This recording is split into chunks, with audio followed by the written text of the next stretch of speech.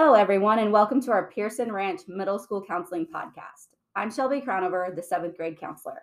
I'm Tamara Ware, Pearson Ranch School Counselor for all 6th grade students. And I'm Brandy Cantu, counselor for all of our 8th graders.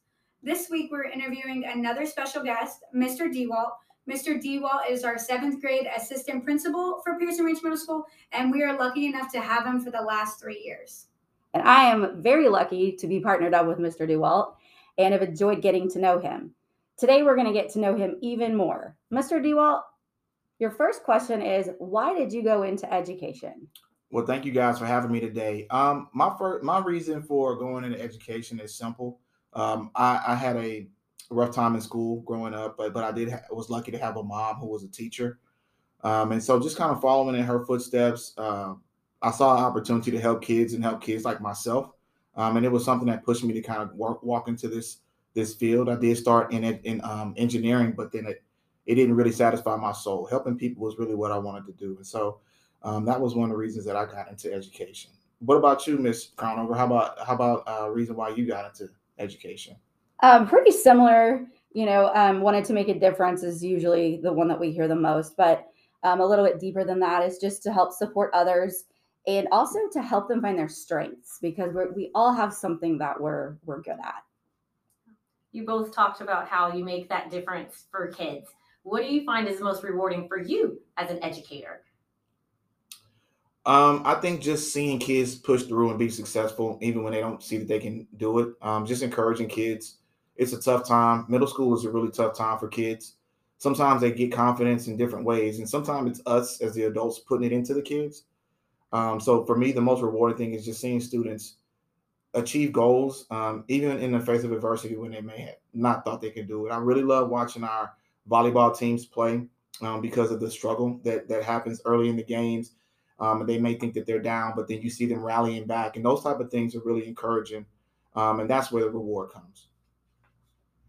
I agree. I find it the most rewarding when we see those students who do possibly have some obstacle in the way, but then come out of it on top and thrive. So one question students are wondering, and I'm actually really interested to hear this, is are you afraid of anything? Or is there any particular little critter or creeper crawly that you try to avoid? I am only afraid of clowns. And I really don't like to tell people because then they start messing with me. And I don't want anybody to accidentally be harmed because of my natural reaction to when I see a clown. I'm just terrified of clowns. Never been a thing for me. I'd like to thank my uncle for instilling this fear in me as a child, playing a practical joke on me that I never actually got over to this day. So, yeah, clowns is definitely not for me. All right. Well, I am terrified of what my family has renamed because I can't even say the word. It's actually the bug that shall not be named. That's for you Harry Potter fans. Or brown beetles. I just get the chills. They give me the heebies. So, but growing up in Houston, these things were everywhere. I completely feel your pain, Ms. Brown. That's, no. Can't say it. No. All right, Mr. D. Outside of being the 7th grade AP, I've noticed a trend. It seems you have quite a shoe collection. Mm-hmm. Yes. Can you tell us a little bit more about it? Where did your shoe collection begin? How did you get started? When we were kids in the early 90s, a lot of sports, Michael Jordan, Deion Sanders, Bo Jackson, all these guys were coming out with shoes, and we were young. We didn't have much, and so as much as I enjoyed them as athletes and I wanted to wear the shoes that they wore, we just really couldn't afford it as much. And I said, one of the things that I want to do just to treat myself when I was grown was, go back and see if I can't collect some of these shoes that I didn't get to collect as a kid. So that's kind of like, it's a little bit of a passion. I do consider myself a bit of a sneakerhead. I can talk sneakers with kids all day long. But I'm more of a classic style of tennis shoe. So if it wasn't from the 90s, I probably don't consider it a classic shoe. So that's just my thing. I've always loved tennis shoes. It's kind of a little bit of a reward for all the work that I do and all the hard work that I try to put in. It's just a little thing I do for myself. Yes, I completely can agree with him when it comes to the shoes. I have quite the shoe collection myself.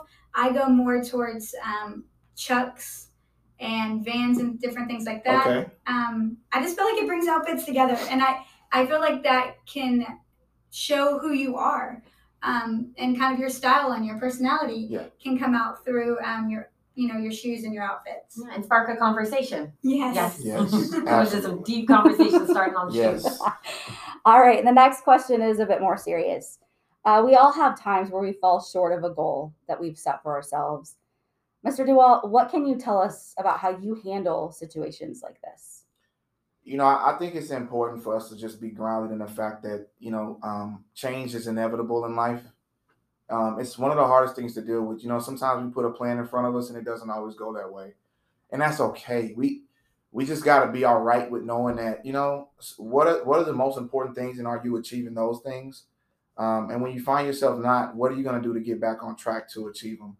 Just not letting things take you off your path. I mean, life is short. You have to be happy. You have to go for what you want.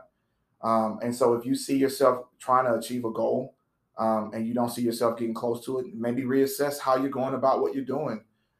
Maybe look at what actions you're taking. Are you getting help? Are you talking to folks who know how to achieve the goal that have already achieved the goal that you're trying to achieve? I think it's important to just have a backup plan for how you want to get back to achieving that goal, and not letting things just take you off to the point where you're just discouraged and you don't want to go forward. Grit is a big deal. Resiliency is a big deal. And those things are sometimes taught to us through experience. It's kind of hard to tell a child how to persevere. You can show them how to persevere, and you can give them examples in the work that they do. So I think that's a big, big deal when we talk about handling situations where we may not have, met a goal or fallen short. You just got to have that perseverance. I really like that take on resilience and reminding it's not just a kid thing, it's an adult thing, it's a life piece, right? You've got to look at the pieces and figure out, a setback doesn't mean it's the end of the street, right? There's lots of things that can continue to happen. Minor setbacks for major comebacks. That's what I like to say. Well, that's good. We have one more question before we sign off. Okay. When you're not at Pearson Ranch, what do you enjoy doing? Oh, man. If y'all know me, y'all know I talk about my son all day long. That's like the best thing ever. He's 3. He's funny. He loves music like me. He's just a little me. That's what I do for fun. I get to be a kid all over again. Like I'm 3 again. So, I can't wait to be 4. That's what I do for fun. I mean, we go places, we do things. All the things that I didn't get to do as a kid, I enjoy doing for my son. So that is my why for everything that I do. He's definitely my encouragement when I do fall short. He's the face I see when I close my eyes. So that's what I do for fun. I hang out with my little guy. Thank you, Mr. DeWalt. It was really nice having you in here today. Thank you all for joining us for this episode of our PRMS School Counseling Podcast. We wish you health and happiness.